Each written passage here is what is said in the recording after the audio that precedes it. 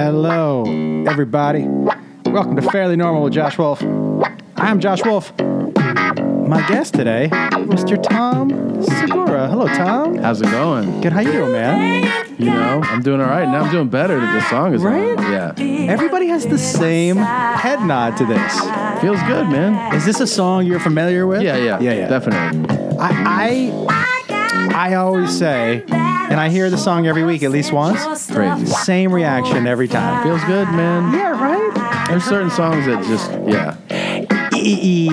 I've asked this before, and I'm curious what your opinion would be. Why do you think this music is not made anymore? Like, this is not... People are dead inside. Good funk is like... Dude. And it's all sampled. So it's like Yes. people like it like a version where you're hearing part of it. But yeah, I don't know. People Uptown don't Funk blew this country up. crazy. Did you ever catch a Parliament show? No. Well, listen, I'm really excited to sit down with you, man. I'm excited you're here, man. I wore a Bootsy Collins shirt the other day. Yeah. In the airport, and this airport worker walked by me and goes, "What do you know about Bootsy Collins?" Like stopped what she was doing to interrogate me. I was wearing once a John Coltrane t-shirt. Mm-hmm. And some guy basically said the same thing. Yeah. That I almost wasn't qualified To wear that, To yeah. wear it. And I was like, I like the music. He was like, come on. I was like, I'm so defensive that I go, "What do you know about him?" Like I didn't like that she was interrogating me. I go, "What the fuck you know about him?" you should have had a Bootsy Collins All off. right, yeah. Well, look, she would have won, but I was just like, "Don't question me." You know what's funny is that's weird. I've reversed that to someone before. Yeah? There was because I like across the board lots of different types of music. Sure. Right? But I've been known to bang my head. Like I've seen Motley Crue at the Hollywood Bowl a couple times. Like, why not? Right? Sure. And I actually saw a black woman at the Motley Crue show with a Motley Crue t-shirt on. Mm-hmm. And I was like, what are you doing here? But it just snuck out of my mouth. And she was like, what do you mean? Black people can't like Motley Crue? I'm like, well, they can. Right. But generally they do not. Look, you're not off Not in that the far off. observation. Like, when I was at that show, there may have been 3 people of color there. Yeah. But it's interesting. It is one of the great equalizers music is because, the truth is different races, different socioeconomic backgrounds, different, nationalities and religions can all, like, that's one of those things where you'll think about it and you go, oh, that is the thing that makes us, kind of brings us all together. 100%. Is that I like it, I'm nothing like you like it, and then you go, that's kind of cool that maybe these 2 people who would have nothing in common like this one thing, You know what? Because this is why I'm jealous as a comedian. I'm jealous of music and musicians because it elicits an emotion that you're right that crosses every barrier. Sure. And I remember, honestly, like seeing the "Wanted Dead or Alive" video by John Bon Jovi. I've seen a million faces, and the whole stadium lights up, and he goes. And I'm like, oh, I wonder if I could ever do that. Now I can't, right? Because I'm a comedian, right? But you see the way it affects people. That feeling, I chased that for a long time. Oh, it's still kind of a fantasy, right? That you would, because even, you want to be like a cynical prick as a comic, and you're like, this is just, if you don't get this or you're not into this, it's not for you. I don't give a shit, But it would be, you still fantasize about, it'd be cool if everybody was like, this is awesome. Yeah. Which you get out of music. Well, because out of music, I'm sure there are songs, and for me, I remember where I was first time I heard Smells Like Teen Spirit. Mm-hmm. I remember somebody playing for me at lunch in the cafeteria, and I was like, what is this? Mm-hmm. Right? Nobody has ever heard one of my jokes and been like, I remember where I was the first time right. I heard that joke. Like, it completely, and you know what else? And I do believe this is the difference also, one of the reasons I'm jealous. If you're a musician and you put out 5 albums in a row, and every album has one good song, but that one good song hits the top. Yeah. Number 1, you have 5 albums, the other 9 songs are shit. Mm-hmm. You're still a mega star. Definitely. If you put out 5 comedy albums and every album has one good joke, you're the worst comic of all time. You're trash. Right? Yeah.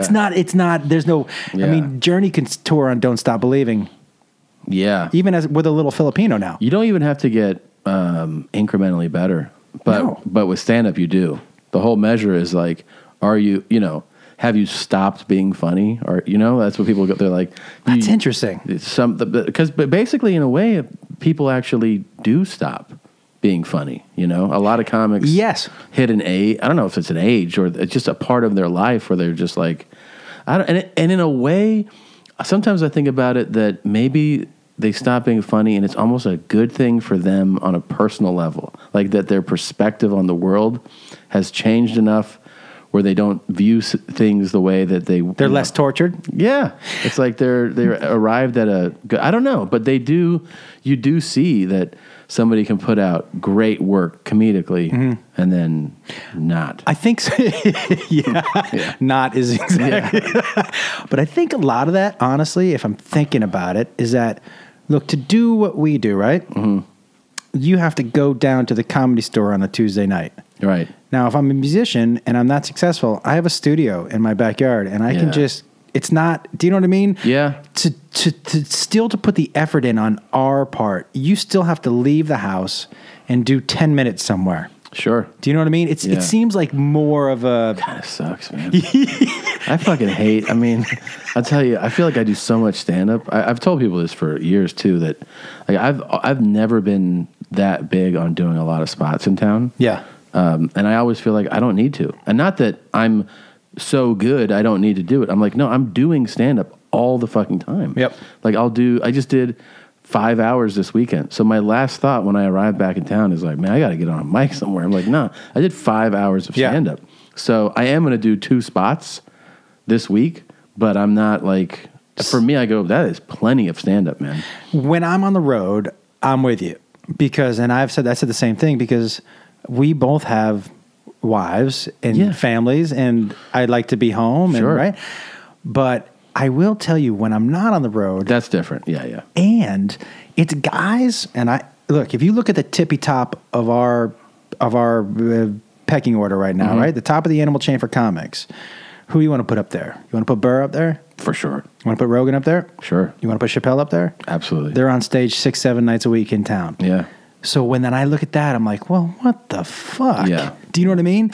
They're setting a different standard than 10 years ago. But I mean, the flip side of that though is that they are doing that. Rogan's his own animal of like the most active just human being I've ever been around. You know what I mean? Like, yeah. I mean, he podcasts are 3 hours and he does 3 a week. He works out. He's fucking doing archery. Does he work out? No. He does jujitsu. Yeah. He does. So I almost think whatever his work habits are, they don't really apply. Apply to the rest of us? No. Okay. And I, like with Louis, I agree, but he's probably, he's definitely on stage a lot when he's not working on one of his shows, right? He was shooting that show, writing the show, acting and directing and editing the show. So that was probably time off. So he's like getting on stage a lot to build up for it. Chappelle was doing that hour that he's been touring with for like a year now. Yeah. So he would pop in, but he would do the hour. So he's just like, going through reps. And I think at this point, he's probably working on another one. But then he'll tour all over with it. Right. That's my whole thing is like, if I'm touring all the time. There's no reason to.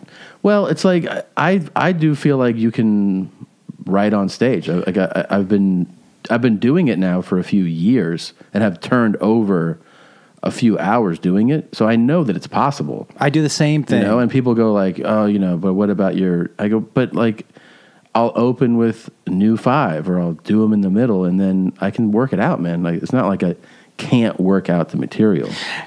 I do the same thing. I also find for me, I don't know about you, I think LA is my toughest town.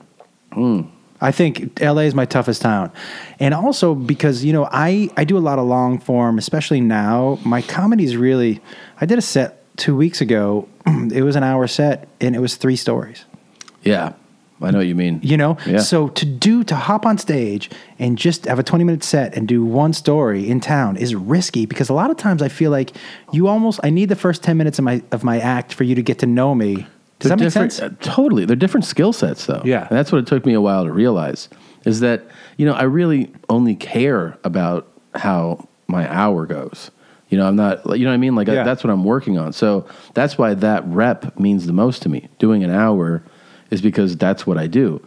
All of a sudden, when you switch back and do a 15-minute or 20-minute set, it's not that you can't get anything out of it. It's just that rep almost doesn't even apply to what you normally do. It's like working on wind sprints when you always run marathons, right? And you're like, well, yeah, but I mean, I don't do that often. So I was a terrible, and still am. This is why, like, when people go, "Do you want to do Fallon?" I'm like, I'm a terrible 5-minute comic. Oh, I don't think that's my Me neither. Not my forte. I think if 5 minutes at Fallon, and I think I would shit the bed because I'm just not. Yeah, it's not my thing. I learned to really respect the skill. Yeah. I see it again as like a skill set, I mean, I remember I felt like I was pretty good at doing 20 for a long time, but that's because that's all I did. Yeah. Because you could do 20 in town, and then if you're a feature act, you're doing 20 minutes all the time. So you end up being really good at it. If you go then do just hours all the time, and then go back to doing 20, you're not going to be as good as you used to be at doing it, You know what? I took a job once to really try and make that part of my skill set better. I took a job writing for Jeff Foxworthy on Are You Smarter Than Fifth Grader? Mm-hmm. Because in that, he needed to be able to read a question and be able to tell a joke. Yeah. It was such a strange... for me, such a strange way to write because it was set up punch. I'd never written like that before. It was a great experiment for me. That's great. I ended up getting a little better. And you know what it did help me in? It helped me in because in the long stories, I don't know how you do it. So for what I do, the first 3 times I tell a story, I tell it on stage exactly the way it went. Right. Just to see what works naturally and what works that was real. Yeah. And what needs a little push, right? Yeah. And so, but after that show, writing punchlines for my stories, it really helped that skill set. I hadn't had that skill set before. Writing for that show helped the story because I had to write punchlines for him, set up punchlines, and I had never written punchlines per se like that. So I had a chance to then look at my own stories and go, I could throw. Would you actually then write out those stories or no? Like, do you write them out? I'm not good at that. Yeah, I don't do that either. You know what that ends up doing for me, and I don't know about you. When I type something. I write the way I would want to read something off of a page. And not how you speak. Not how I speak. Yeah. Do you do this? Is the same thing for you? Yeah, I don't. I talk. I just speak, and then sometimes I'll listen. Yeah. But I don't actually write it out on paper because the closest I've come is to write a little bit of what I'm hearing in the recording. Yeah. So that I'm staying true to how I speak, because otherwise I will write differently than how I speak. Yeah. And that's the thing. And also, I find when I write it and I speak it back, it sounds memorized as opposed to natural. Right. Because then in my head, I go, did I get all those words? Yeah. Instead of just kind of... Storytelling is like this totally weird... It's a different thing that like just, for me, just developed over time, right? I didn't plan on doing that. But then I keep saying it, but it is like it's a different muscle. I feel like podcast... has really opened that up for those of us who tell stories. Definitely. Because people are okay with listening to a longer form. And I would never use this as an excuse, but also it doesn't have to be how many jokes per minute you get there. Yeah. How many jokes. If it's an entertaining story and you have punches in there, it used to be you needed a certain amount of jokes per minute or per whatever, right? Rapid fire. Right. And this allows those of us who like telling stories to tell an interesting story that has payoff and jokes, but it doesn't have to be rapid fire. Yeah. It's more natural. You find that to be true? Totally. And I think audiences, comedy's always changing. Yeah. It feels like to me that lane is growing wider. I agree. And more popular, that people are enjoying that more. The storytelling form. Yeah. I agree. And the natural, the conversational form of performing. Yep. Where when it's more deliberate and not conversational, where they almost feel like this is kind of weird, like that you're putting them on or something, Isn't it interesting, and I hate to give credit for this, But do you know what I think started a lot of the naturalistic in TV too? Like the way cameras are held and shaky, like the way reality TV. Oh. Reality TV, in an odd way, made us all want real in quotations, but just the way people talk. Yeah. It's really weird. Like, I hate to give it credit for anything. Yeah, that and then the podcast world. Podcast world, huge. This podcast has drawn in so many comedy fans. Yes. That they're used to hearing you talk like this. Yeah. You know, so if you get up there and you're just like really into the material performance, that's also like, it's different. They're like, huh. But if you go up there and you're like, just telling a story. Yeah. And it can be obviously like very fleshed out, but just the way that you present it feels casual. Those obviously, like, they work better with those audiences. Yeah, you know, I recently told a story for the first time when I was living in one bedroom, raising 3 kids off of $1,100 a month. Jesus Christ. I got a job as a 976 phone sex. No. Well, when I went in, okay, so I saw the ad that said... I'm just going to sit back. Okay, I saw the ad that said... $45 an hour, set your own hours. And I was like, oh, that's perfect for me because I need to be able to set my own hours because when the kids are at school or whatever, I need to make some money. And if I can work 3 hours and make $135, look, that was 2 catering shifts, right? Dude. So I was like, but I didn't say what. So I go in, and you know when you go into an audition or you go into a job, you look around at the waiting room and you go, okay, to try to get your finger on what you're auditioning for or what the job is. But it was like an old Asian woman.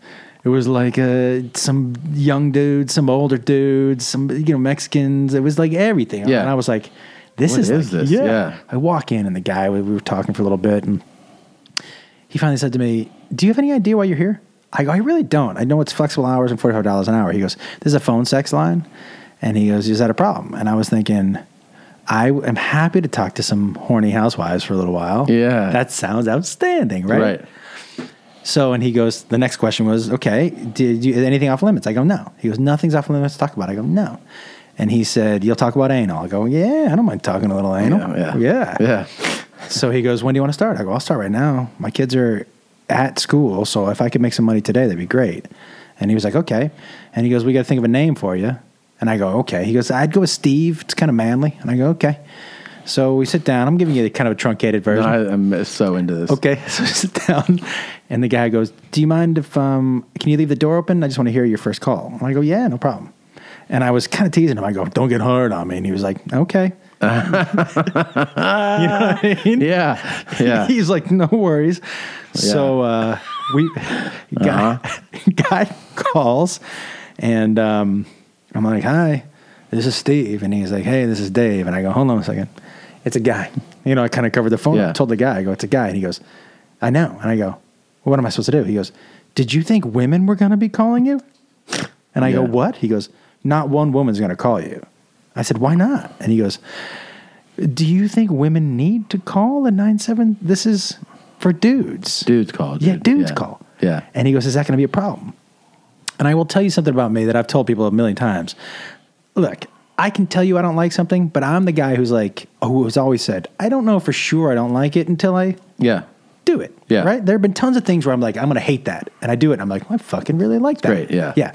So I was like, well, I'll try it. And he goes, okay. He was like, it was like a little pep talk. He was like, get back in there. I was like, okay. So I go, hey, what's going on? And he says to me, we have a little talk, and he says, what are you wearing? And I was so thrown. I just told him what I was actually wearing. Yeah. I said, I'm wearing jean shorts and a T-shirt. And he was like, jean shorts? Nice. He did not like the jean shorts. No, he was like, jean shorts, are they extra short? I'm like, well, they go down on the knee or whatever, a little baggy.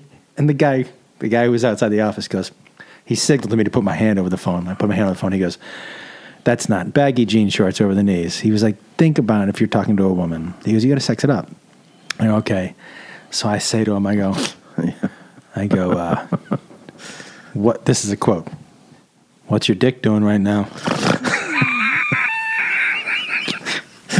Yeah. Apparently nobody ever asked that dude what his dick was doing right now. Yeah. But he did. He paused. He goes, I got a rock hard cock right now. Nice. And he goes, you? I go, yeah. I go, yeah, I got a rock hard cock right now too. Mm-hmm. And this is when I knew the job wasn't for me. He goes, was your dick out? And I go, out of what? And he was like, is it out of your pants? And I was like, oh yeah, it's out of my pants. And then what ended up happening was the dude got super aggressive. And I got... Which way, your caller or your boss? Got super aggressive. He was like, listen, he was like talking about, I'm going to grab your throat. And I was like, this is what it feels like to be a woman right now. Yeah, like, I honestly felt like, this is like, I felt nervous and I did it makes you empathize, right? Yes. I did the one call and I told him, I can't do this. I go, dudes are animals. He was like, yeah. He was like, that's not even the most aggressive guy you'll ever hear. So I'm telling a story on stage right now, a bit, I didn't work at a 900, about what pigs men are and my experience of going to a porn store like years ago and just how the guy took me through the store and and then showed me glory holes. And, he was like, you can get your dick sucked in there. And I was so young and naive. I was like, is it a girl in there? And he was like, what? Like, you think girls wait in glory hole booths for guys? And I was like, I don't get it. He's like, no, it's always guys. Yeah. Guy. And then, but how it just shaped like what pigs like men are. And even to the point where women who become pigs, pardon the term, but like just sexual maniacs, really, I think for the most part become so to satisfy a man at some point. Like their inclination wasn't to be that hardcore. It was a man that, was like, I like fucking choking and that the girl developed that because of a guy, and maybe she enjoys it, all that for sure. But a dude got her to do these things, That's what I took away from the whole thing I took away from is that the light had never been shined so brightly that guys are fucking, oh my God, aggressive pigs. Such pigs, man. Crazy. And it really is like, it sounds almost cliche in the stand-up world to be like, guys are like this and girls, and we're different. But look, that's one of those things where I don't think women will ever understand how guys are built in that regard. Listen, and I'm not saying that I jerk off in every room that I go into, but almost every room I go into, I think, I could probably make it happen in here. Yeah. Not that I would. Not that I jerk off in like the Target. Yeah. But I think to myself, push came to shove, could I jerk off in Target? Yeah. Probably. Do you know what I mean? Yeah, totally. And so women are never thinking, could I rub one out in just tires? No. Do you know what I mean? I make those jokes to my wife all the time. She's like, Jesus. Yes. Like that's when I'm caught off by like, even in the joke, like I'm not really doing it, but I'll joke so much about it. Yeah. She'll be like, man, like no one's thinking that right now. She'll make that point to me like, yeah, women don't think like that. But every guy in here is thinking, I could rub one out in the bathroom at Firestone and nobody would ever know. Absolutely. Speaking of dudes who are pigs, I have to ask you, because this came up today on my Facebook timeline. Yeah. Why? Because, Woody Allen's son, Ronan, put out another article today. I like that that's the segue to pigs. Tell me something. Why does this dude get a fucking free pass? It's because he's a great artist. Yeah, but okay. Here's the thing. I'm not supporting it. I really think I'm blown away. I've always been more blown away by what's his name? I just blanked on his name. The dude who went to Europe? Yeah. Roman Polanski. Like Polanski, if you think about his crime, which is, he doesn't deny the crime. He's upset about what was promised and then what was broken. Right. It always blew my mind that if you strip away who he is and you just say, hey, Kevin, the guy that works at the fucking guitar store, he got a girl, gave her a couple of drinks. She's 13 and he fucked her in a hot tub. That people will be like, that guy's a piece of shit, rightfully so. And none of us he should be locked up. Mm-hmm. And, all association with that guy is over. Maybe his family, and a couple close people will stick up for him. Yeah, but it's just done with Kevin, But because he makes great movies, people go like, dude, the guy's fucking.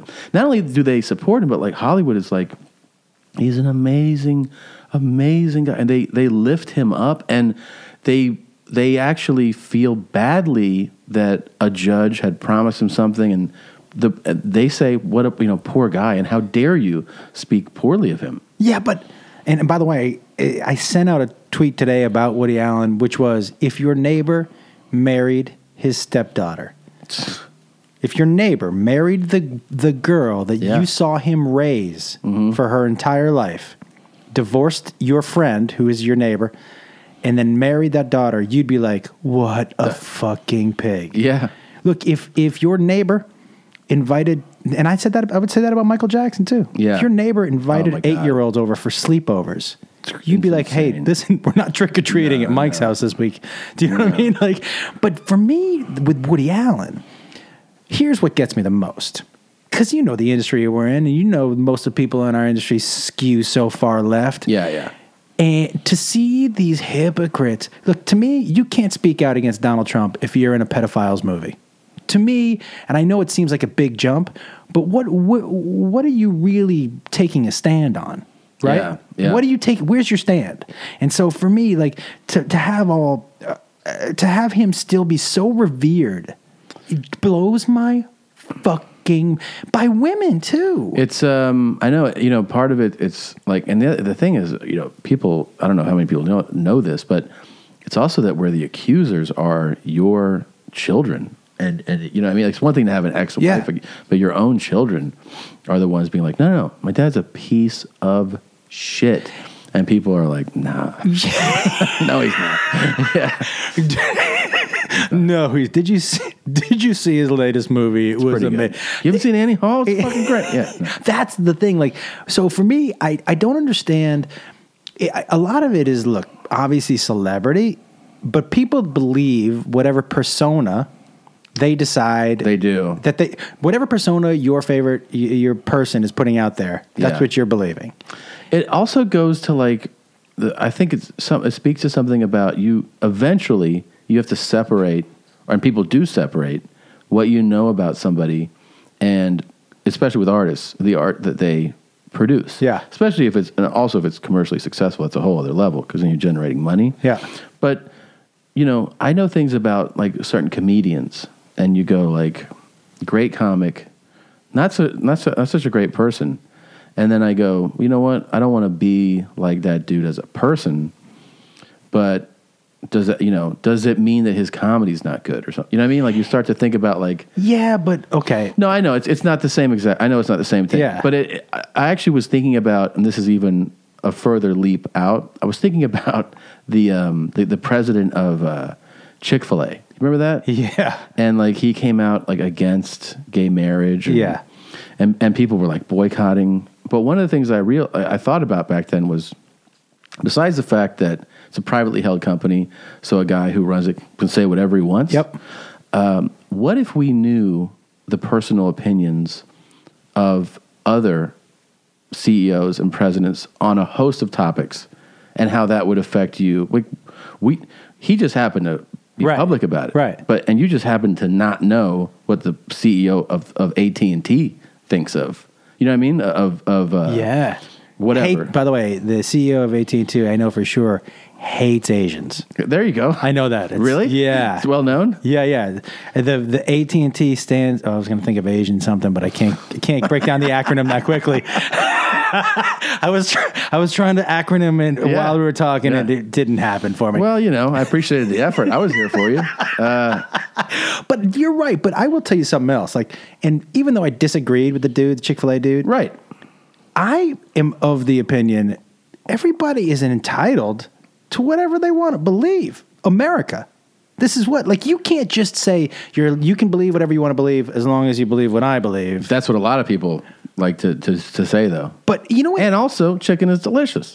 That sandwich is fucking great. I'm not going to stop eating that for your fucking gay marriage. By the way, those protests lasted 2 weeks, and then people were like, "This is too good. I'm sorry. Sauce, the fucking sauce. This is too good. I'm sorry. I really want to support you, but I can't." Bro, get married, but I'm still eating this chicken, man. Yeah. Do you mind if I'll tell you what, to make up for it, I will cater your gay marriage with Chick-fil-A sandwiches.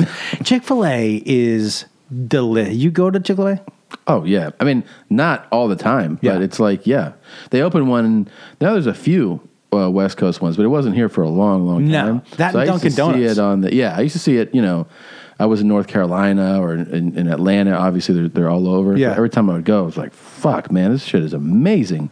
So good. Well, you said, when you go on the road, you said the food is your thing. Totally, man. Do you do...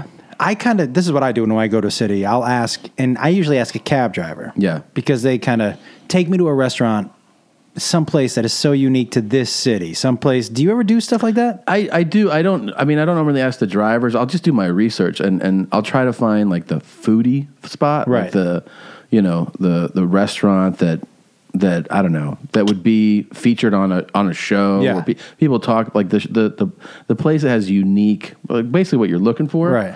If a city doesn't have that, I'll always try to find either the best steakhouse or the best French place. Can you think of a place in a city that you stumbled upon that is one of those foodie places? Oh, totally. What Yeah. What can you think of one for sure that sticks I talk out? about it all the time, and I plugged them when I was on TV. I made a vlog about them.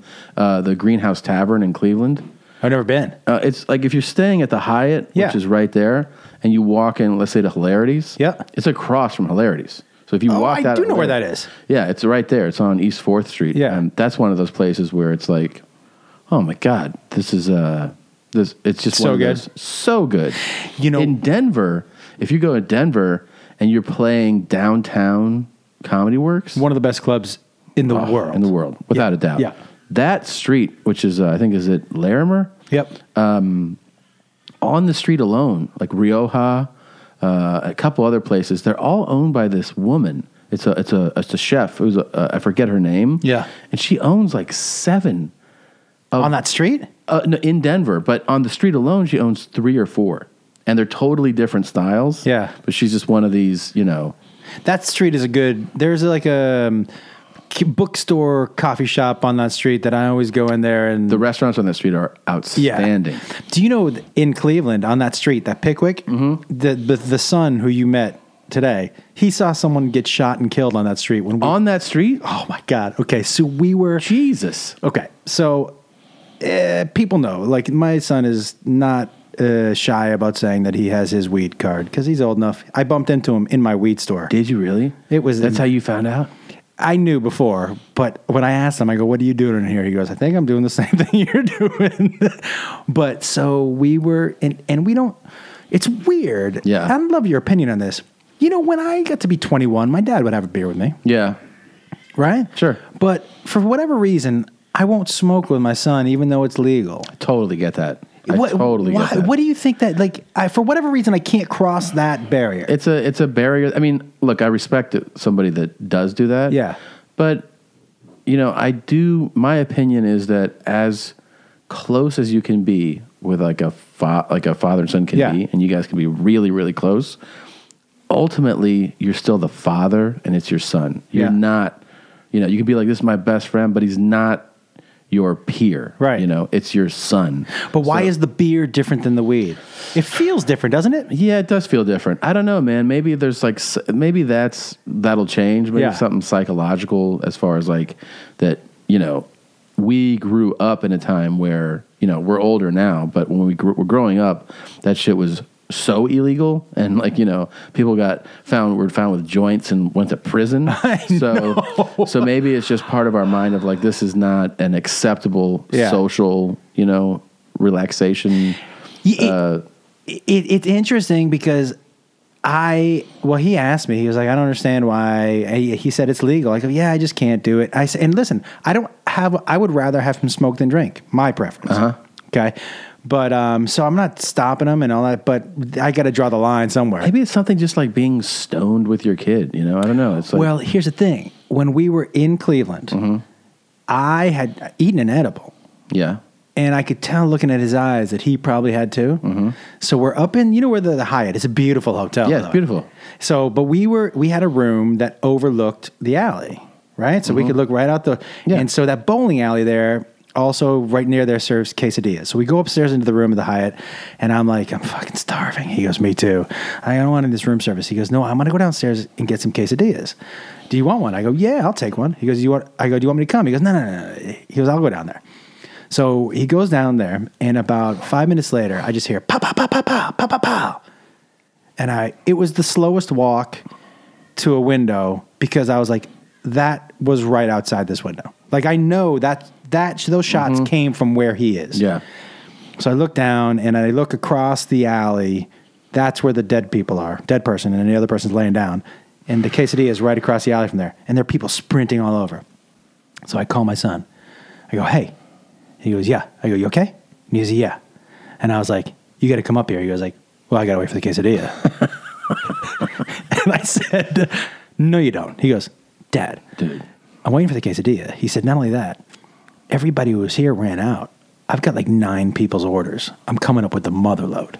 He came up not only with our quesadillas, but with all these orders. Like people ran away and people were like, yeah, you can have them. With like 4 full bags of Mexican. You know the most impressive part of that is that he didn't run? Well, yeah, because you suspected he was high, that paranoia didn't. He actually like did one of those highs where you stayed calm. He floated above it. Yeah, and was like, all kinds of weird shit going on down there. But so we're laying there, right? And he's in his bed and I'm in mine. And I look at him, I go, you just saw someone get shot. He goes, crazy, right? And I was like, crazy, right? Yeah. Insane. So we find out the next day that one of the people died. Damn, dude. It was insane, man. This happened to me one time where we used to live at MacArthur Park, right? Yeah. When was that? This was 2007 and 8. And actually 9, I think. Can you explain to people who are listening what MacArthur Park is? It's called the Rampart Division. If you ask LAPD, it's a high crime, high drug area, and it's we lived there. We lived in an apartment that was a 1-bedroom, and I think it was one of those things where we knew it wasn't good. We didn't realize how bad we had it because. We're both like adapters, my wife and I. Like, you just give us the thing and we just go into it, Yeah. I remember when she looked at the apartment, I didn't really even understand that neighborhood. She goes, it's cool to live here, right? Because we were not even living together then. We were dating. Mm-hmm. I go, I mean, it seems fine, She's like, yeah. And then I moved in with her a little while later, and then I was like, oh, this shit sucks. And, there was a lot of gang activity. But they didn't ever fuck with you if you were white, because the gang activity was... Is that true? Yeah, totally. They were always fucking with each other, Maybe if you were Latin, they would fuck with you. Right. Because the gang activity was always Mexicans and El Salvadorian. It's an El Salvadorian neighborhood, predominantly. So, 18th Street Gang, MS-13, those guys, they're all about, killing each other. So, and then at night... The MacArthur Park would just become zombies. People looking for heroin, heroin addicts, and they sell it in the park. In the park, yeah, that's where people go to score heroin. Is it a mix of crack and heroin, or was it like? Yeah, I think so, but I think it was more of a heroin neighborhood. And then it was little El Salvador. It was just crazy with we get packed on Sundays. I remember it was just all these festivities. But then part of living there was. Every night, I'm not exaggerating, every single night, LAPD choppers would fly around the building and you would see them shine their lights into our room, into everyone's room. But every night we would have that. I was like, man, this is crazy, that we're always having this light shone into our room. So whatever. But we all, like I said, it was like... Did you ever see anything crazy? Well, I saw, some little bullshit, but one of the craziest things that ever happened was, so this apartment, it was fine. It was there was a gate, so you had secure parking, and you'd park tandem. I remember park in front of behind each other. So annoying. Every time someone's got to leave if you're behind them. Always the person who's in front has to leave. Yeah. Just take my car.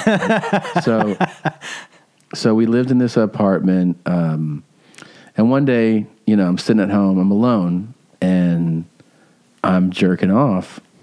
I'm sitting on the couch. Because, by the way, when guys are alone, it's mostly what we do. we jerk off. Yeah, we jerk off a lot. I'm sitting there. I have my laptop open, sitting on my lap, right?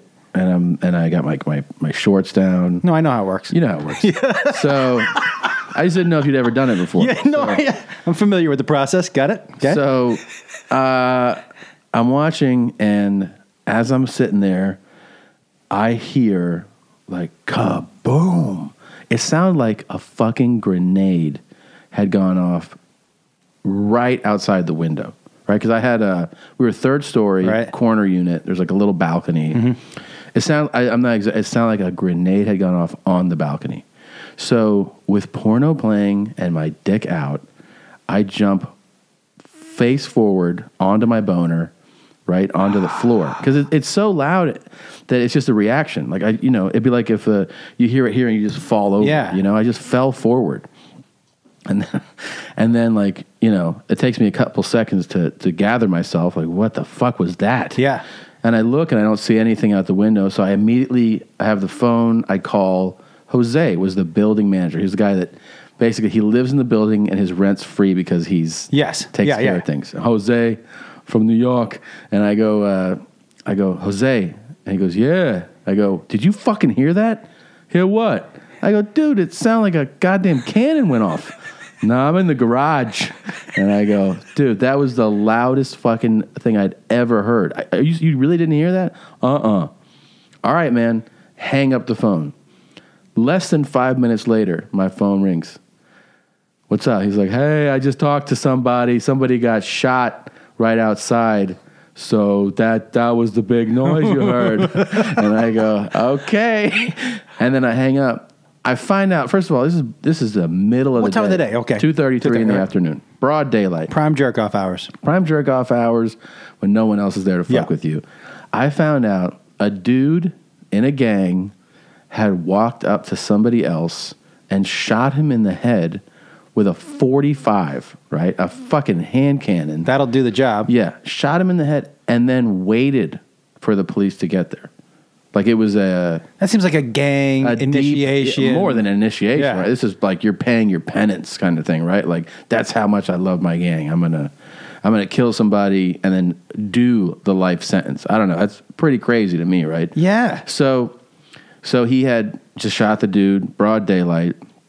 Wait, of course the cops, I mean, they quarantine off this neighborhood like to the point where you can't even leave the neighborhood. Like she couldn't come home, I couldn't leave for hours. I mean, they had every entrance and exit, and I'm like, you already got the guy. Like, why? Let us go. There are two people involved in this. Yeah. One's dead, one's not going anywhere. And one of our last weekends in that neighborhood was, you could probably look, if you could look it up, it's like I'm sure there's news stories about it.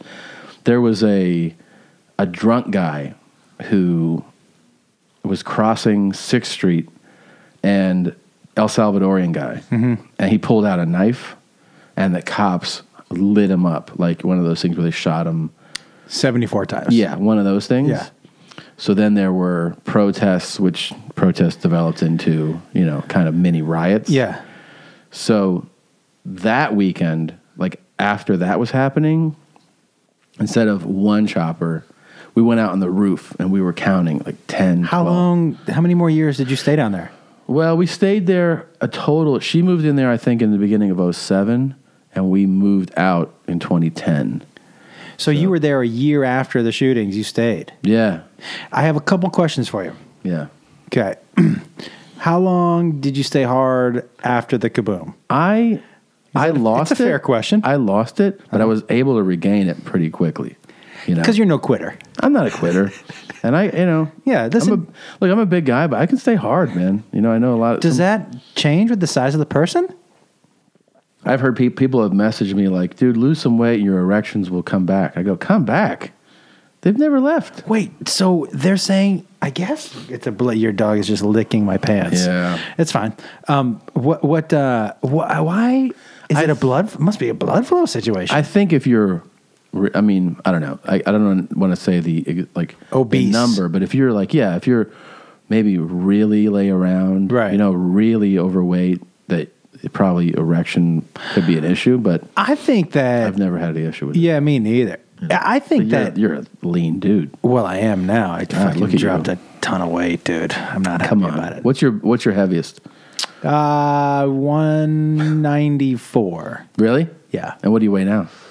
167. Holy shit, man.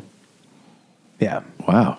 Oh, well, yeah, but this was the pre-diabetic scare, and it was just one of those things that.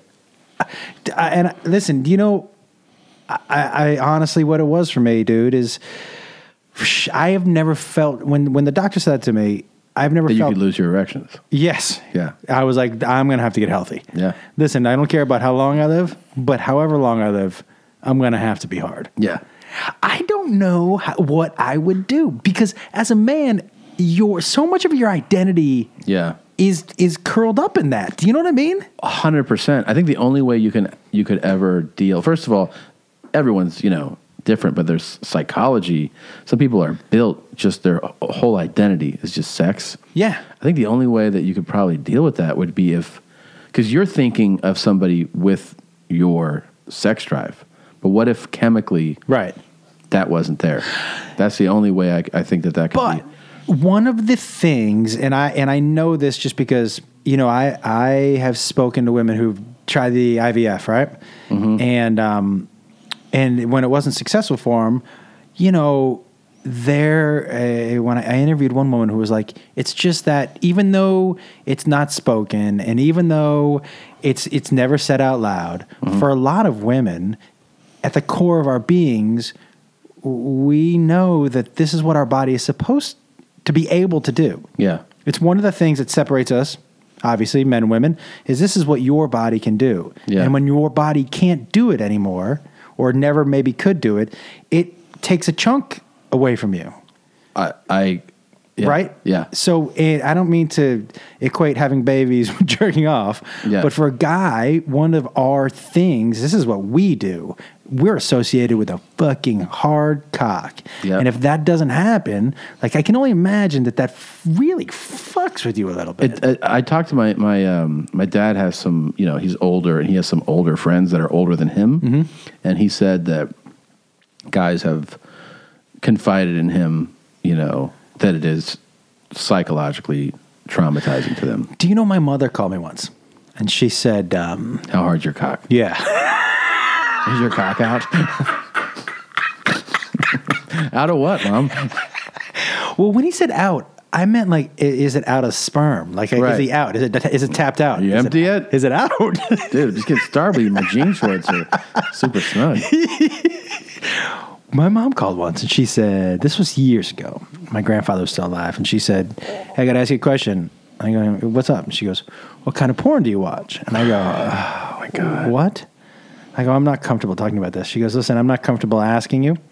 She said, but Grandpa, my grandfather, might get kicked out of the nursing home. I said, why? She said, he's sexually, a little aggressive with some of the nurses.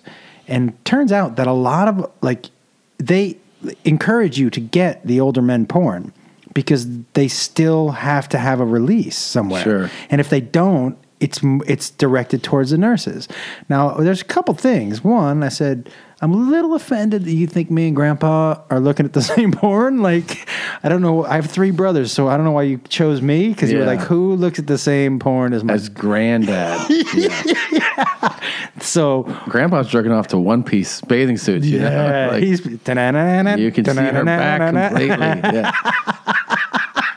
He takes off his special, his fedora when he jerks Yeah. off. Or maybe he jerks off with it on. Oh, spice it up. Yeah, that's Yeah. what I have to tell you, like that generation of men is like, it's a different, did you know your grandfather's still alive? No, I knew one. I didn't know the other one. It's such a, Such a gentleman, dude. that's the Such a word. gentleman. Gentleman. He wore a coat. He wore a Everywhere. coat at home, like my dad was saying like, oh yeah, on Sundays you always wear a coat and tie. I'm like, where? And he goes, just around the house. I'm like, what?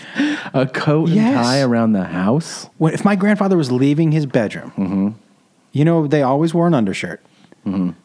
but he made sure there was a button-down shirt over his. If he left his now in the bedroom, he would take his button-down shirt off and he could wear his undershirt. Outside of that bedroom, he looked like a gentleman. Yeah. No matter what. My dad said that his father. He's like, my dad never raised his voice to my mother, like ever. He would see that as just an insane thing to do.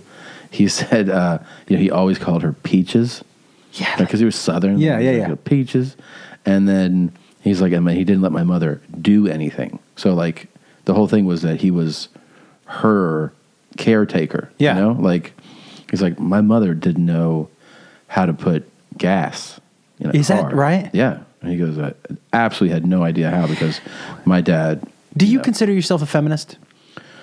I never really thought in those terms, but I'm so big on the like equality for women. Me too. That I suppose I am without declaring it. I think the definition, and I don't have it. I think the definition is somewhere in the realm of basically equal. Yeah, equal, which I'm all for. I'm all for too. It's interesting, right? So I would consider my grandfather to be a gentleman, and along the same lines, he provided, but when you say your grandmother didn't know how to do, right? It's like a different mind, because I think my grandfather loved my grandmother more than anything in the world. Would I consider him to be a feminist? I don't know. Yeah. Do you know what I mean? Yeah. He didn't hate women. He didn't belittle women. He didn't think they were less than. Right. But he also did take care of. I opened a door recently it was in New York, for a woman in New York, and she said, I don't need you to do that for me. Oh, are you serious? Yeah. And I said, I don't understand. Listen, if I was walking ahead of you and you were behind me, I would hold it for you. Yeah. It's just common courtesy. It's just, those guys, I mean, first of all, our granddads come from different generations. Right. I think they see all that stuff that they're taking care of as an act of love. I don't think it's like a demeaning or like, let me help you because you're stupid, you're a dumb broad. I think they're just, really doing it out of love. This shit with, don't hold the door for me, all right, don't let it hit you in the fucking face. I think it's ridiculous, man. It's funny, it's interesting to hear now. There are a lot of different definitions now of how people what they want to call feminism. The best thing about, though, the world that we live in is that everybody can basically find somebody that they align with. Yes. And that's really all. That lady who doesn't want the door held open for her, who definitely would not be someone I'd be interested in spending time with, right? Is someone I'm not going to spend time. You know what I mean? Yeah. And she'll end up with somebody who maybe agrees with her on that. And we don't have to hang out, And we definitely won't hang out. We won't hang out. And I married somebody who is, a strong woman and definitely, champion of all women's rights and equality, but at the same time has some traditional views on things and allows me, from my perspective, to be a guy around her, And what's interesting? I guess I had never heard it said like that, but there is somebody for everyone. Yeah. And you know what? It seems to me that dating, or maybe not dating, but at least finding somebody to have sex with, it has never been easier in the world. Do you know what I mean? Sure. Oh, God. If I put something out on Craigslist that said, I am looking for a 4'2" Italian with one arm. Yeah. Who speaks Spanish, I bet you I'd get at least 3 people. You get hit up, dude. I've said I missed this. I dated for me and my personality in the wrong I would have done so much better in this generation. Why? Because I was never a guy like, let's go hit a bar or let's go hit it. Like, I never pursued women that way. Yeah. I just end up staying home. I just wouldn't, I'm not like socially built that way. I mean, like, I would end up with women who came after me. I didn't go out, but in these days, if I were like 22 and single with Tinder and all this shit, like, dude, and you're funny, so you have that, like, you can make people laugh, right? Send them a little message, that is the big one. Oh yeah, I think Tinder to me is almost cheating. Like, not cheating, like, but right. Like, it seems so easy. Like, I have friends who are on Tinder, and like, if I go into their city, it'll be like, all right, I was in Dallas. Yeah. It was a Saturday afternoon. And I said to my buddy, hey, you want to have lunch? He goes, nah, just hit this chick up on Tinder. We're going to hook up. I'm like, it's 12:30. Can't believe it, on man. a Saturday. And would they really hook up? Like they would? Yeah. So they're both like, we're down. They're Like, just going to fuck. wow, man. I mean, can you imagine? Wow. Now, I'm with you. Like, I was never, I'm not good at walking up and talking. One of my, one of my best friends was so good at that, or like just, it was so in his natural realm to do that it was comical to me. Was he good at it too? Well, he would, it was like so cheesy in my view to watch him do it, but he would get on base, like it was just one of those repetition things where we would be at a bar. I would be there high, enjoying music. Yeah. I'll talk to somebody, but I just wouldn't do the all systems go approach. Mm-hmm. He would be like, I see this girl, and then I'd be standing like listening, eavesdropping. He's like, damn girl.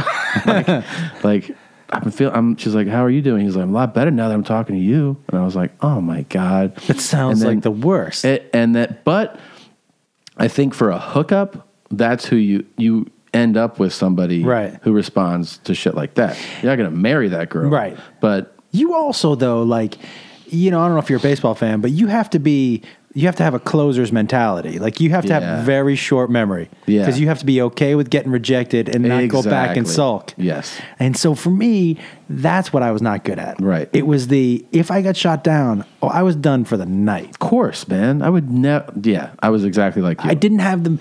And that's the thing. One of the reasons I didn't take a lot of swings was because if I swung and missed, my night was ruined. I'd be like, I'm just going home. Like, I feared rejection way too much too. Like to the point now, like I'm older now. I'm like, shit wasn't a big deal. But I think psychologically, it's interesting though. We chose these jobs even with a fear of rejection. Yeah, totally. Where you get rejected constantly. Yeah. For years. It's almost like you enjoy the abuse a little bit. Where did you start doing stand up? Here. You started here. Yeah. Yeah. To me, this is a very tough city to start. But if you don't know any better, that's the only way that I would advocate doing it. Like I'd never tell somebody to do what I did. Looking back now, what would you have? If you were starting now, would you just pick a big city, Chicago? If I knew everything I know now, I probably would. Yeah, I would pick. I mean, I might go to Denver. Yeah, I like Denver. I pick cities that I actually enjoy the city too. Right. I like Denver. I like Seattle.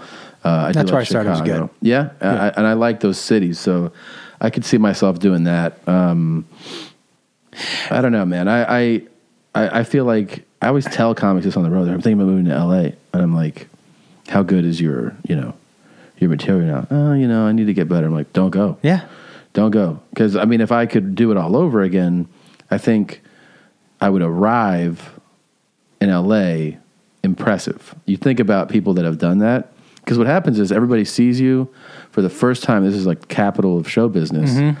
And if you legit are good when you arrive, you will make waves. It happens. Yes. Like that's what happens. People make waves. And the problem is that people hang on to memories. So they won't forget that for a while if you're not impressive. Yes. If you're not, that happened to me. Really? I remember very well. Like the first time this casting woman saw me at the Improv, and then, not kidding, 5 years later, we were trying to get into her office, and she was like, nah, I saw him. He's not that funny. And she said, my agent was, when did you see him?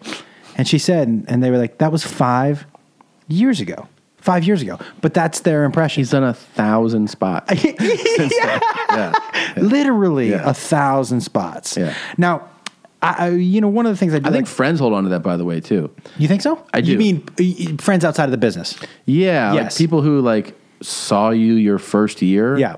And then 10 years later, it'll be like, are you, how's the jokes going? And you're like, yeah, it's kind of like a career. And they're like, does that bother you at all? To a degree, yeah. I mean, I would say I get it. Like, it doesn't bother me like I'm losing sleep over it. Right. And the truth is, when you get at peace with it and you go, it doesn't matter. Mm-hmm. And I'm not friends with I didn't do this to satisfy that friend.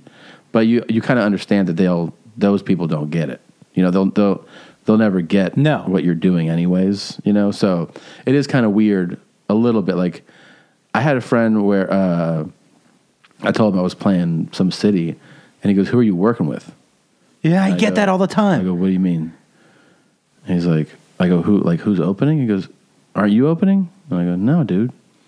You know, I've been headlining for years. Yeah. Oh, I didn't know that. I'm like, what? Like, you do know that, actually. Like, you do know that. I hate to tell you what you know, but that is something you are. Yeah. It's interesting to me because stand-up is, it's such a crazy, especially it holds a special spot in this business. It's revered. You ask actors, or you ask musicians, you ask people who are in this business. Yeah.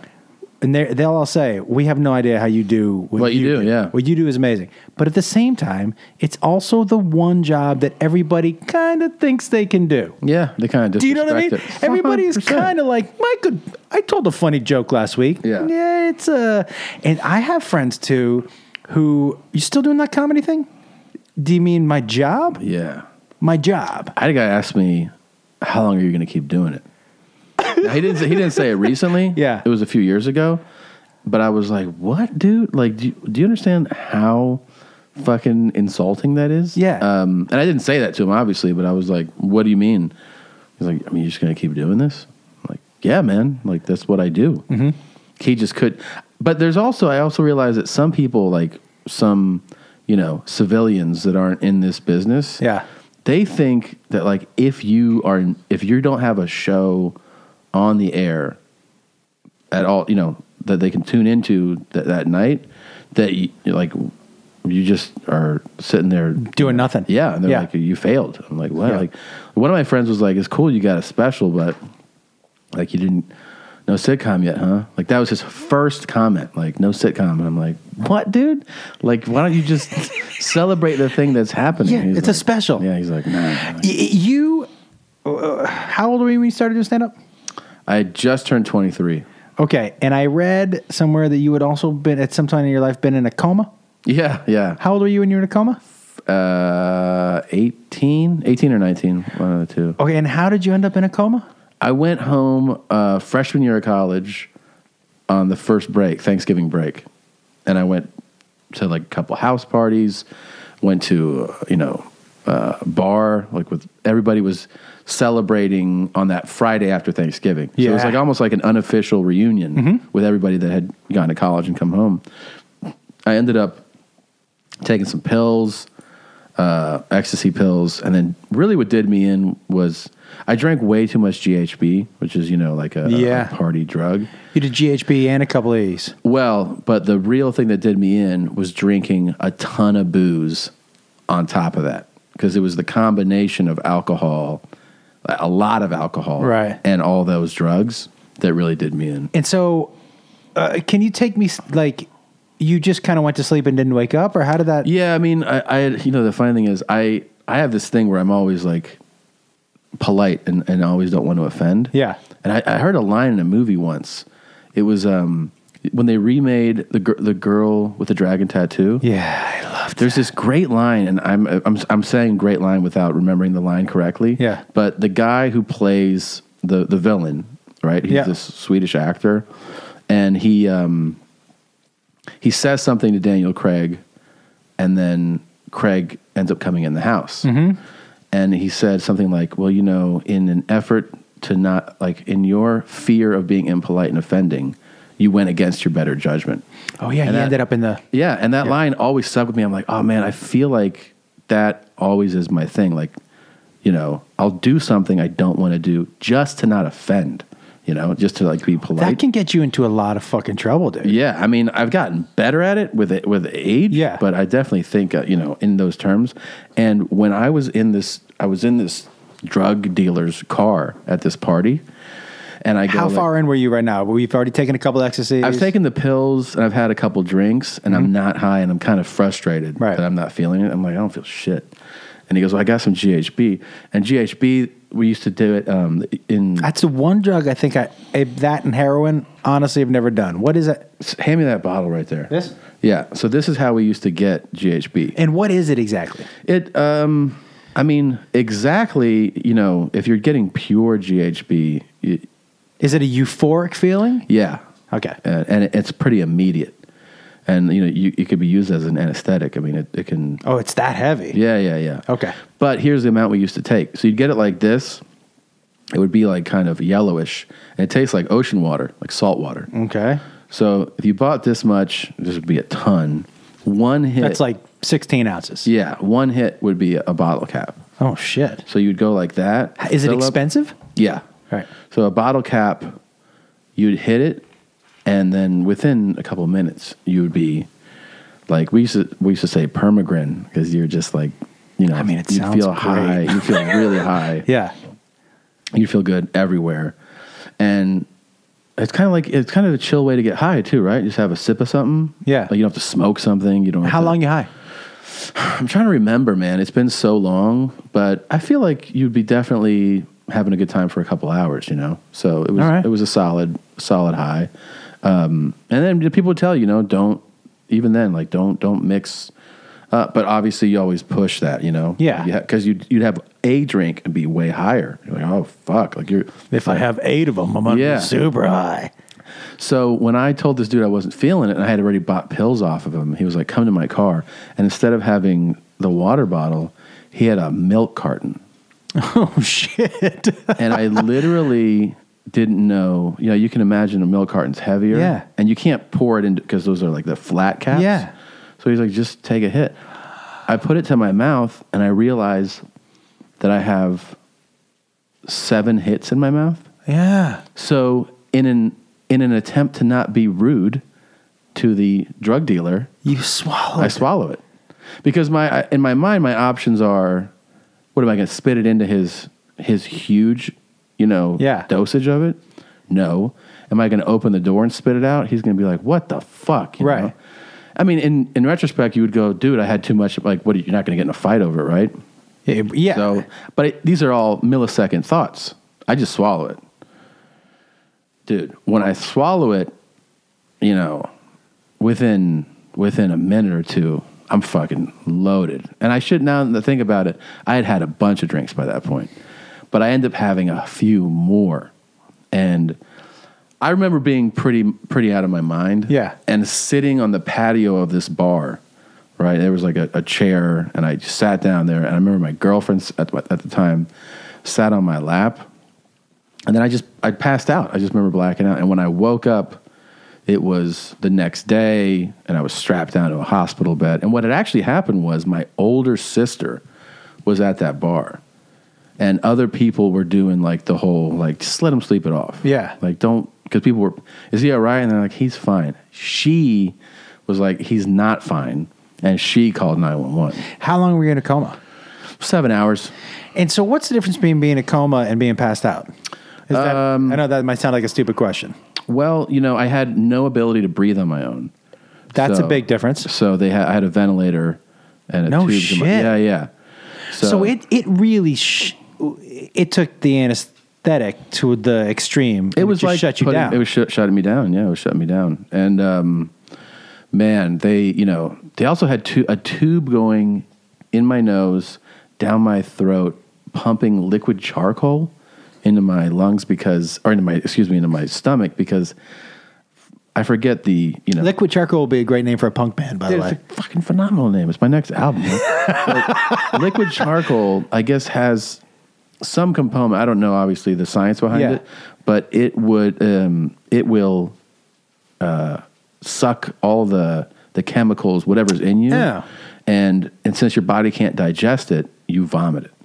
So it acts as a magnet to the drugs. And then you throw it up. And then you throw it up. So they black. Do you throw up black? Yeah, dude. You throw up horrendous black. And then like the vomiting is so violent, so intensely violent, that all the blood vessels in my eyes and around my eyes on my face broke. So I had red eyes and red capillaries broken in my face. Like a walker. Dude, I looked like that for weeks. It looked like I had been in some like traumatic fight. It was just... Okay. I'm sure the doctors were telling your parents, what were they saying? He's going to be fine? No, well, yeah. I mean, I moved to the ICU the day after that. How long in the hospital? Probably 3 or 4 days. And because when you're in a coma, that can fuck with your brain functions for your life. Yeah, it's not good, man. I mean, you know, I felt pretty normal shortly thereafter. Yeah. Psychologically, it was traumatizing. Yeah. Did it change perspective for you? Yeah, I mean, for a while, you're really, you know, first of all, I was actually so scared of drugs and alcohol for a while. Right. You know? Like I didn't even. It's just a fear thing. You're so young. I was 18, and you almost die. You're not like, get back on the horse. You know, you're scared. I was scared. Did you ever do GHB or E again? No, Neither one. Never again. I didn't have a sip of booze for a year. Wow. But then, like, you know, I kind of needed that recovery time, like really just out of fear to realize, like, you're not going to die. How long until, because that must be such a traumatic experience on your body, how long until you felt normal again? Well, physically, it was so traumatic. You know, really, I think the most traumatizing thing was the intense and prolonged vomiting. Right. That I was physically sore. Like I felt like I had been beaten. Right. For a week. You know, I was that sore. And then the psychological trauma of doing it, of seeing how it affects other people, it fucks with you. You know, you're like, you realize there was a candlelight vigil at the hospital. Yeah, because they were like, yeah, he might die. You know, so all that shit. You see your parents' faces. Did you? Was there anybody who didn't show up to the candlelight that you tracked down later? You're like, what the fuck, dude? Nah, there was a candlelight vigil. I was gonna die. You couldn't make it out. I should have checked off. You should have checked. You should have seen the guest list. Where's the book signing on this thing? Yeah, no. Who the fuck didn't come to my candlelight? Yeah. That's insane. So did that change your, moving forward in your life, change your perspective, or were you so young that it was more like a bump in the road? You know, I want to say, I want to say it's kind of somewhere in the middle. Mm-hmm. It wasn't big enough. Well, it was big, but it wasn't affected to the point where I was like, I'm going to live every day to the full. Like, it wasn't one of those things. Even though I did, you know, have those kind of spiritual moments after that where you realize, holy shit, man, I almost died this year, you know? Or, did it make you a more spiritual person? No, I don't think so. I don't think it did. But it also made me think about, I mean, I guess in a way, like I do think about the idea that you have one shot. Yeah. I thought about that a number of times. And I thought so with more clarity that, you know, if with everything, just go for it. Like always, I just go like, just try it. Yeah. And so do you feel like that in any way it pushed you with your stand-up? Or because, listen, I will tell you this, man. You worked, and I know a lot of people, when they look at comics, are like, that dude came out of nowhere. Yeah. Not out of nowhere. Right. I mean, you worked really fucking hard. Oh, yeah. You've done... you probably can't count the amount of sets that you've done. A lot, man. Right. I've basically stayed touring. Yes. Nonstop, and I mean nonstop, since probably 2007. I've never... Where does that come from? Like, I'm always curious as to where someone's drive comes from. Because it's an interesting dichotomy, man. Because like you said, you're not a passive guy, but you right. So that drive, a lot of times you don't. When you see a more, I understand when if you told me Joe Rogan is driven, I'd be like, no shit, no shit. I get it, totally get it. But your drive for comedy, is pretty intense. Yeah. Where do you think that comes from? I don't know, man. I mean, because it doesn't permeate to every part of your life. Right. No, you're right. I think I've always thought, this is something I'll be successful at. Yeah. And I wanted to prove it to myself that I could do it well. So part of it was, I know that you got to work hard to have any, to achieve. And then I wanted to achieve like that. And then another part of it was, I've always thought in terms of, going to work, like working as the norm. Like I don't feel that comfortable not being busy, I mean, I watched my dad get What did he do? He's a financial guy. Oh, so he's up early, home late. Yeah, I mean, actually up early, home normal, right? Because the market's closed and he's an East Coast guy. It. But I mean, that was normal, right? For him to get up and go. to work, and I always saw myself as like, yeah, I'll just, going to work to me is, I mean, I enjoy working, but I also feel like almost a duty to work, You know what's interesting? And I obviously have old kids, right? Yeah. But people ask me all the time about parenting advice, and I don't buy into parenting advice, and I don't buy into parenting books because I think every child is different and all that stuff. Yeah. The one thing that I wish someone had told me, as far as parenting goes, is something that you inadvertently just said, right? You watched your dad, I always tell people, they go, what's the one thing, if you could tell me, I go, just remember this. What you say to your kids is not as important as what you show them. What they see, they remember more. Look, I've given my kids more heart-to-heart talks. Do you remember any of the heart-to-heart talks your parents gave you? Because you tune out. All you can think is, when is he leaving? I got to come again. Yeah. But you learn by watching at a very young age. You're right. You learn by observing. Look, I can go back to people that I know about their relationships now with men or women, not by what their parents said to them, by observing how their parents interacted. Yeah. It's got, listen, obviously what you say, you can't call your kid a fuckhead for his whole life. Sure. But if you had to choose what's more important, those heart-to-heart talks, or how you can show you, even at 6 months, they're watching you to see. Look, I learned very early when my son from the back seat screamed, "Merge, asshole." Yeah. That I was like, okay. Yeah. He's watching me. It's very, right? very funny. He's watching me. But that's the one thing. It's interesting so it stuck out it's funny you say, like, my wife jokes with me that, like, oh, yeah, but you love going out on the road, like going to do your gigs. Yeah. And kind of the implication was like for fun, that you're having fun. And my immediate thought was like, no, it's not. Like, I don't party. Like, I'm not going out there and partying. Set, weed, sleep. I mean, yeah. I mean, a lot of times it's just like set, hotel room, some notes, watch TV, like not even anything, Do you take notes after your set? Sometimes I make notes or listen, especially on the road. But my immediate thought was like, that is not, it's not for fun. It's that, and I realized that I feel like when I'm not doing that I'm not, like if I'm off the road long enough, right. It's like, what are you, a bum? Like you're just laying around? Like you got to go to work, you have your... You learn that from watching your dad. Yeah. It's very, like when I started to realize that, I started to think about my characteristics and what I picked up from my mom and dad was so much more visual than audio. Like I know the things that I picked up from them by watching them. Look, I watched them interact. My parents never yelled at each other in front of us. Yeah. That's not something that I do because that was not something that was, what do you got there? Dog chewing on some form of plastic. You're a brave man just to reach down though. I went in there too. Yeah. Far in there.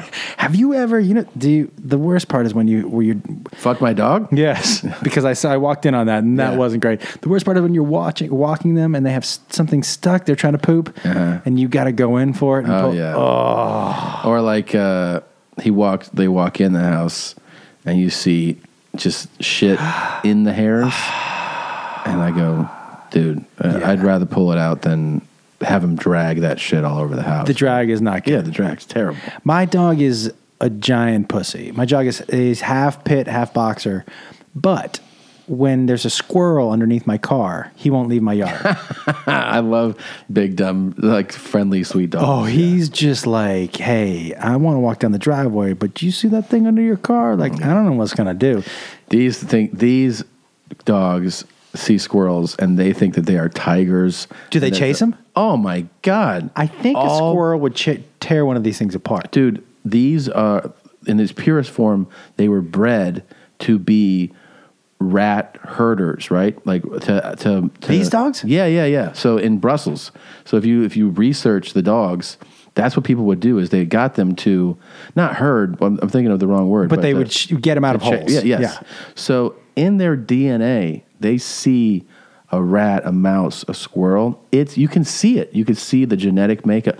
The entire dog's expression changes, the tails, and they they just go after it, man, immediately. It's like a treat. Like they think you get like they go crazy when they see squirrels, man. I'm sure you have coyotes up here. Oh yeah. You do, right? And a mountain lion in this neighborhood. Dude, I saw a mountain lion walking Fryman Canyon. Ooh. Have you seen one here, the mountain lion? No, but somebody who lives here was like, oh, it was caught on somebody's home security, and yeah, That's it's pretty freaks. wild. The coyotes. But these guys live indoors, you know? Like you go out with them, but I'm with them back inside. There's no free roaming. In my neighborhood, where the people with small dogs don't walk the small dogs at night because there have been coyotes that have attacked dogs on leashes.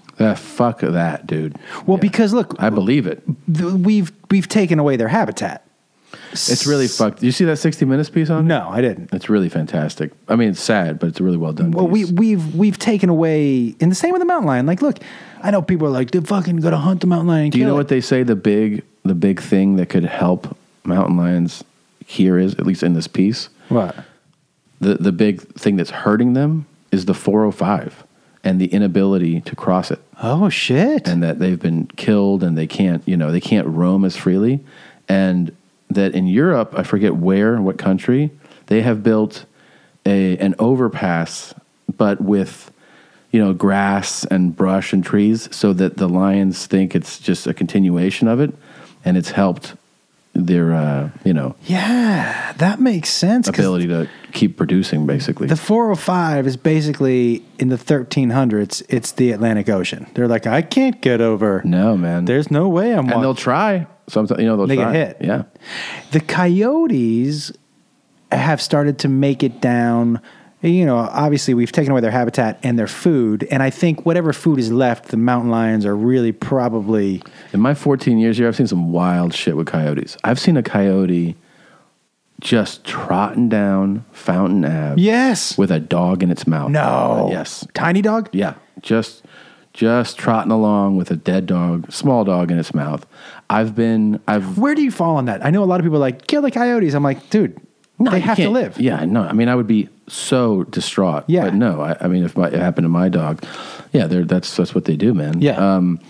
One time we lived in Silver Lake, and I lived kind of like back off of the street, off Yeah. of Hyperion, and we start hearing this crazy high pitch, like weird squeal. Like I know it's canine, I know it's a dog, but this shit is just weird. And I look out, there's a pack of dogs that have surrounded the front house down on the street, and their dog is inside, but within the glass, like at the door.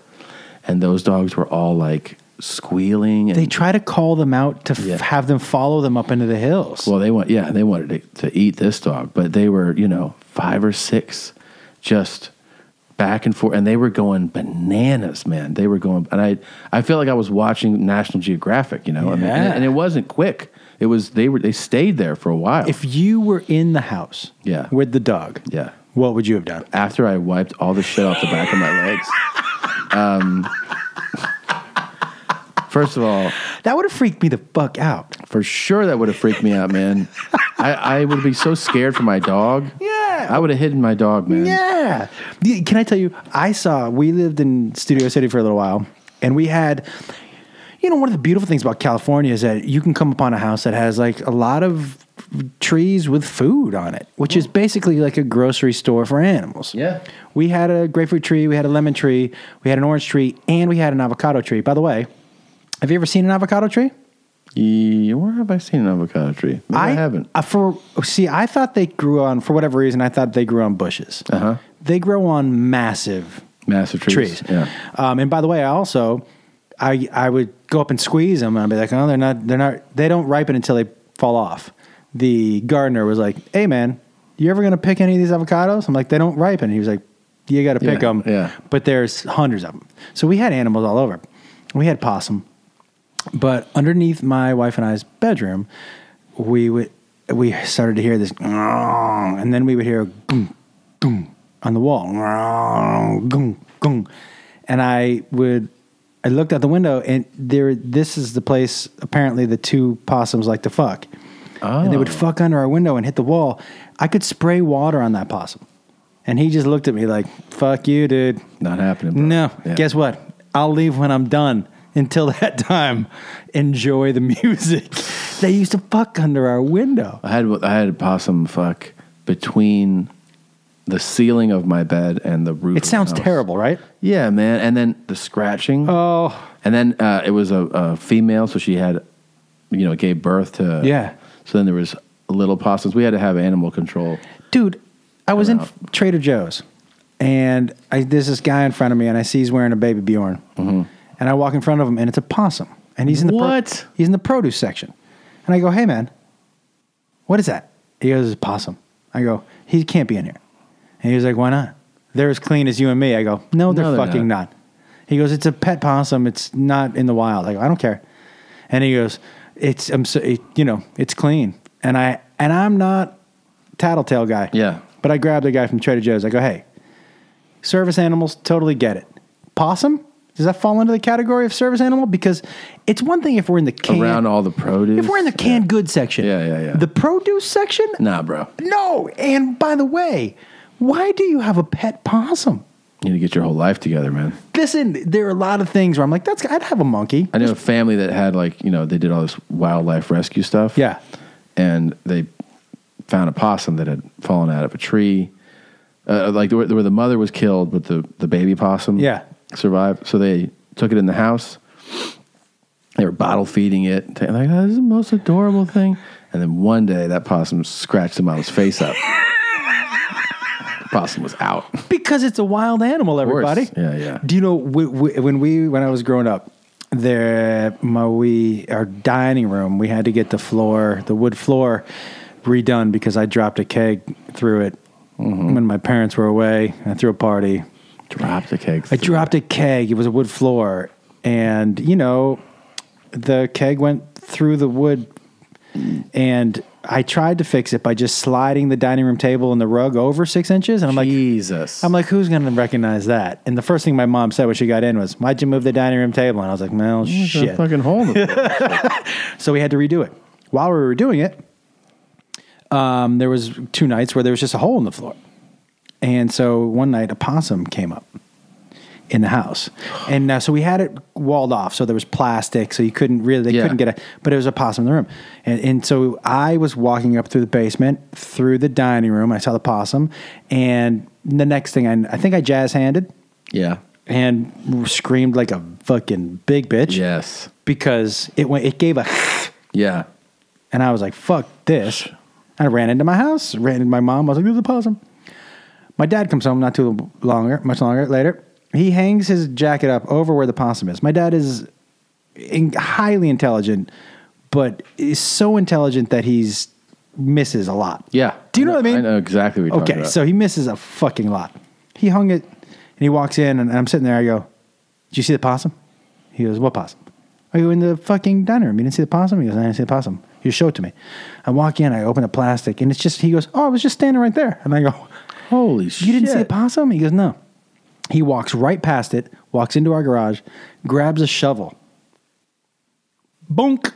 Just to daze it on the head, scoops it up, shoves it outside. That was it. Holy shit, man. But it was a different time. Do you know something happened when we were growing up? And if this had happened now, people would shoot. We lived in this huge apartment complex. Yeah. And in the apartment complex, there was a huge grass area in the middle where all the kids got together, no parents, and played. And played kickball or baseball, right? So one Saturday, we were out playing, and this dog, and this is also back in the time where nobody leashed their dog, and they were like, go out of the house, and I hope you come home. Do you know what I mean? They just ran around.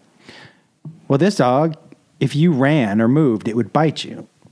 So we froze, and we spent like an hour just frozen because it would run around and sniff, and somebody would try to run to their house, and it would run, and you'd have to freeze again. Yeah. So we told my dad, and he goes, what did that dog look like? And we told him. He goes, okay. He goes, go out tomorrow. Let me know what happens. We went out tomorrow. Same thing happens. And this was over the summer. He goes, all right. He goes, go out again tomorrow. And I was like, we were all like, we don't want to fucking go out there, Dad. He was like, dear, we'll be fine. Him, 2 of the neighbors, came out with bats. And basically Listen, it was at a time where Yeah. didn't know whose dog it was. There's no collar. Right. All he knew was this dog was biting every kid in the block. And the They gave it a little beating. dog never came back. Yeah. If that had happened right now, Oh no, man. No. do you know what I mean? And you know what? Looking at it now, I would call animal control. Sure. Right? Yeah. But back then, that wasn't even. Do you know what I mean? Like, it's course, such a man. different mindset. All that stuff. I was just reading like this article on Twitter. I made a joke about it, but like a woman showed up at a job, Price Waterhouse accounting Yeah. firm, as a temp, and they sent her home because she was wearing flats, and they said like it's part of the wardrobe requirement, you have to wear heels, and she refused. And so now it's like it's a news story, right? And you know, I totally get it, but if this was like, you know, 1985 or something, and somebody was like, yeah, you got to wear heels, and they were like, I don't want to, they'd be like, cool. And then like, you know, the idea that that it would make the news is is laughable. The story would be the same. And, Yes. And you know, she doesn't want to do it, and they go home. Like, we don't need you. But then she would just be a flat-footed bitch without a job. You know, like she wouldn't, it wouldn't be a thing where now there's like an online petition. You know, it's going to turn into a whole thing. When do you feel like we'll eventually even out? Because look, if you go from where my dad beat the dog with a bat to where we are now, isn't there a middle ground that we're going to come back down to eventually? Kind of, yes, but I feel like it's like, you know, it's like the Earth's orbit. It's just it's always moving. Right. You know, it's this thing will continue, and it has its natural ebb and flow. It has its natural push, and then it's pushed back. And you go, will it ever settle? It'll never settle because it stays moving. Mm-hmm. It's just what's the current flavor of the year, of the decade. So you'll, you know, this is obviously, you know, a big thing now is gender equality and acceptance. And, you know, that's just, there's that movement, there's the pushback against it. And then eventually that'll be old news where it'll be in a good way, where it'll be more normal and accepted. And, you know, but new issues will always be arising, right? It'll always be something new. Well, I mean, there's the movement of I'm calling myself a black because that's what I associate with. Yeah, this is one that I'm not getting behind quite yet. And the newest one we talk about a lot on our podcast is non-binary, where what does that mean? So the binary spectrum, men and women exist on it. Like you're a female or you're a male, Right? And to be non-binary is to not identify with either. It means you essentially are, you have your sex organs, but you are genderless. So a person was in London, came out to President Obama when he was there a couple weeks ago, and came out at this huge, you know, press a town hall meeting he was doing with the world's press there, and was like, came out as non-binary to him.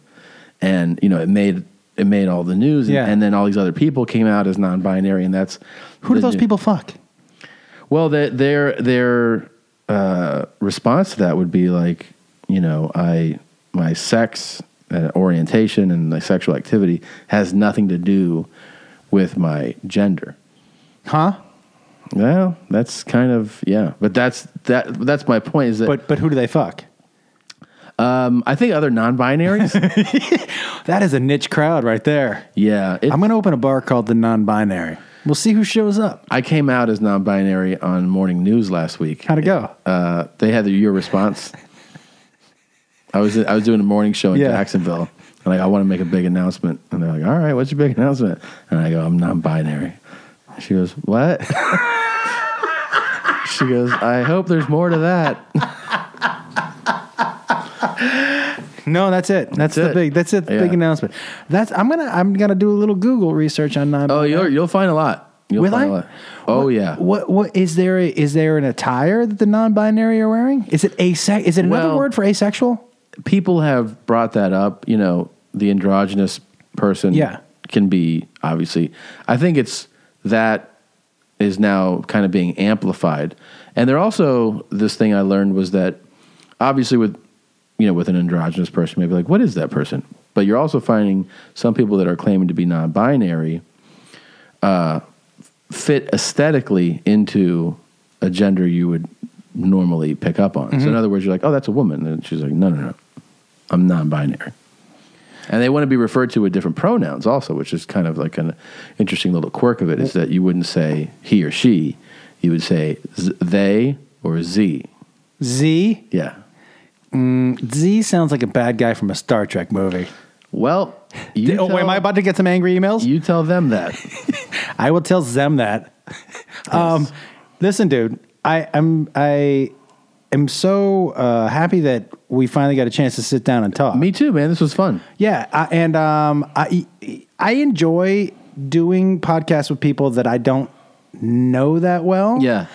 For a lot of reasons. I don't know. I'm sure you do them also, but for me, it's like it's an exercise of being able to carry on a conversation. Absolutely. Do you know what I mean? 100%. But also, like you and I have been in this town a long time, and I've heard so much about you. So likewise, it was a fucking real pleasure to come and sit down, and it was fun, man. We have a lot of friends that cross paths. Thank you for inviting me into the compound. For sure, man. Now, if you can figure out how to get that oven to work, that'll be a whole other podcast. Do you want to plug something? I have a bunch of dates coming up, so they're all at tomsegura.com. And we have a weekly podcast my wife and I do called Your Mom's House. And you can see everything at yourmomshousepodcast.com. It's an enormous podcast. It's been growing, which is pretty cool. It's funny, the most downloaded episode of this podcast is the one with me and my wife. Oh, really? By the way, it's counterintuitive to what anybody in the business ever told you was don't tell anybody you're married. Oh, yeah. Do you know what I mean? Oh, yeah. But it's interesting that people kind of latch on to you and Christina. Why do you think that is? I think people, it's why you do screen tests, and it's people like natural chemistry. Right. So you have a good thing with somebody that you guys have like a real thing. Audiences pick up on that. I think it's an escape from like the way a lot of entertainment is. They come into our show, it's its own world. It has a lot of inside, like a lot of podcasts, do a lot of inside jokes, a lot of inside kind of, banter. And it's just a fun escape for a lot of people, I think. And they like that these two people, I think they sense these two people like each other, but have a lot of fun, joking around. It's a very silly podcast. Yeah. I mean, it is completely outrageous in a lot of ways. But it's like a fun... It's like tuning into a silly show you like every week. Love it. Yeah. Guys, as you know, I'm doing the first ever live episode of this podcast at the Wild West Comedy Festival, May 21st. Come out, wherever you are. We got 3 guests, one who will not let me say who it is until week of, because he doesn't want the hoopla. But it's going to be a great show. May 21st at Zanies for the Wild West Comedy Festival. Wow. I'm pretty excited about that. I've never done a live one before. They're fun. Are they? Yeah, they're fun. We really enjoy doing them. Yeah. Really excited about that. And then the weekend after that, I am in Bellevue, Washington at Parlor Live. Good club. Yeah, Memorial Day weekend in Seattle. So I'm sure nobody will be in town. But it'll be a good time. I love that club. It'll be a good time. Come on out. And besides that, man, thank you very much for joining me. Dude, thank you for having me. I had a great time. We'll talk to you guys soon. Bye.